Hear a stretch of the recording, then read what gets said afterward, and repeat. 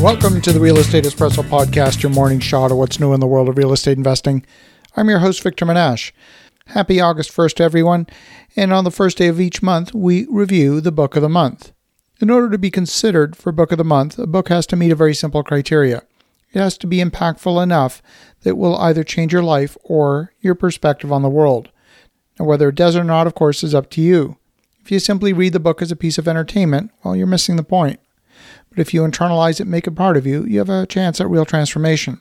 Well, the book this month is definitely worthy of Book of the Month, and it's a book called Time Smart, How to Reclaim Your Time and Live a Happier Life by Ashley Whillans. The title might imply this is yet another time management book.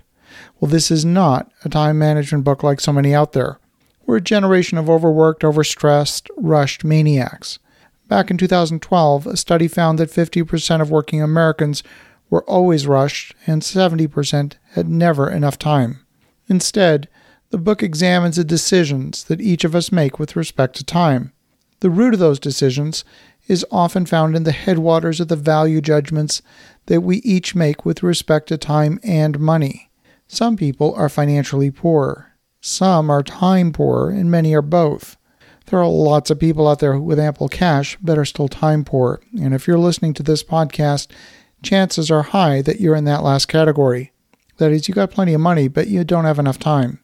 If you ever spent an hour trying to find a cheaper flight or cheaper hotel room, at the end of that hour, you might have saved $20.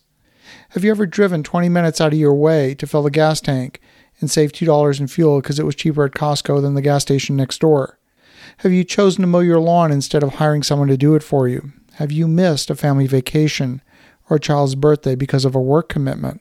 Have you completed a document for a customer over the weekend because there was no one else to do it and you ran out of time during the week? These are all examples of trade-offs between time and money. The truth is that few people value money to the exclusion of time, nor do they value time to the exclusion of money. There's always a threshold. Are we working more than we did in previous generations? You might think we are, because everyone just seems so much busier. But you would think with technology we're more productive. It turns out we are.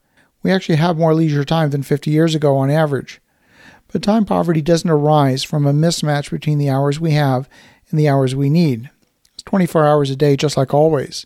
It's about how we think about and value those hours. It's really a value judgment on our time. For those who are driven by valuing money more than time but have a sense that they would really like more time back, the author provides a framework for both finding more time and for funding it. She creates a new metric called happiness dollars. This is the income equivalent of the happiness produced by a time choice. For those who experience insecurity about money, it could be an effective tool. There's lots of multimillionaires and even some billionaires out there who deep down fear running out of money. The idea here is to make value judgments. Not all time is created equal in terms of value. Leisure time spent watching TV might not be as valuable as leisure time swimming at the beach.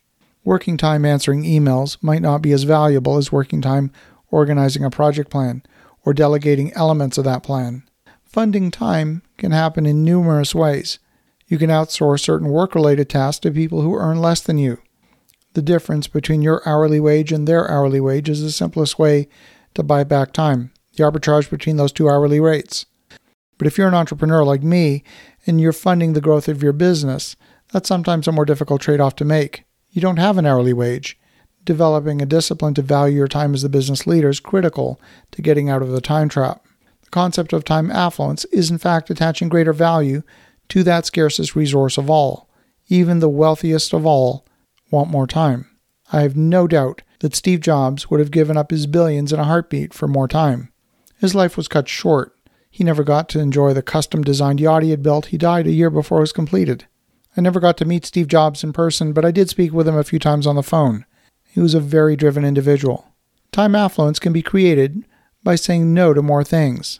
Time management practices seem to focus on managing to-do lists and prioritizing tasks. The concept of time affluence starts higher upstream with valuing time affluence. Someone who's time affluent is less rushed. Since reading this book, I've reduced the number of construction site visits I've made. Instead, I call the site foreman and ask for photos instead.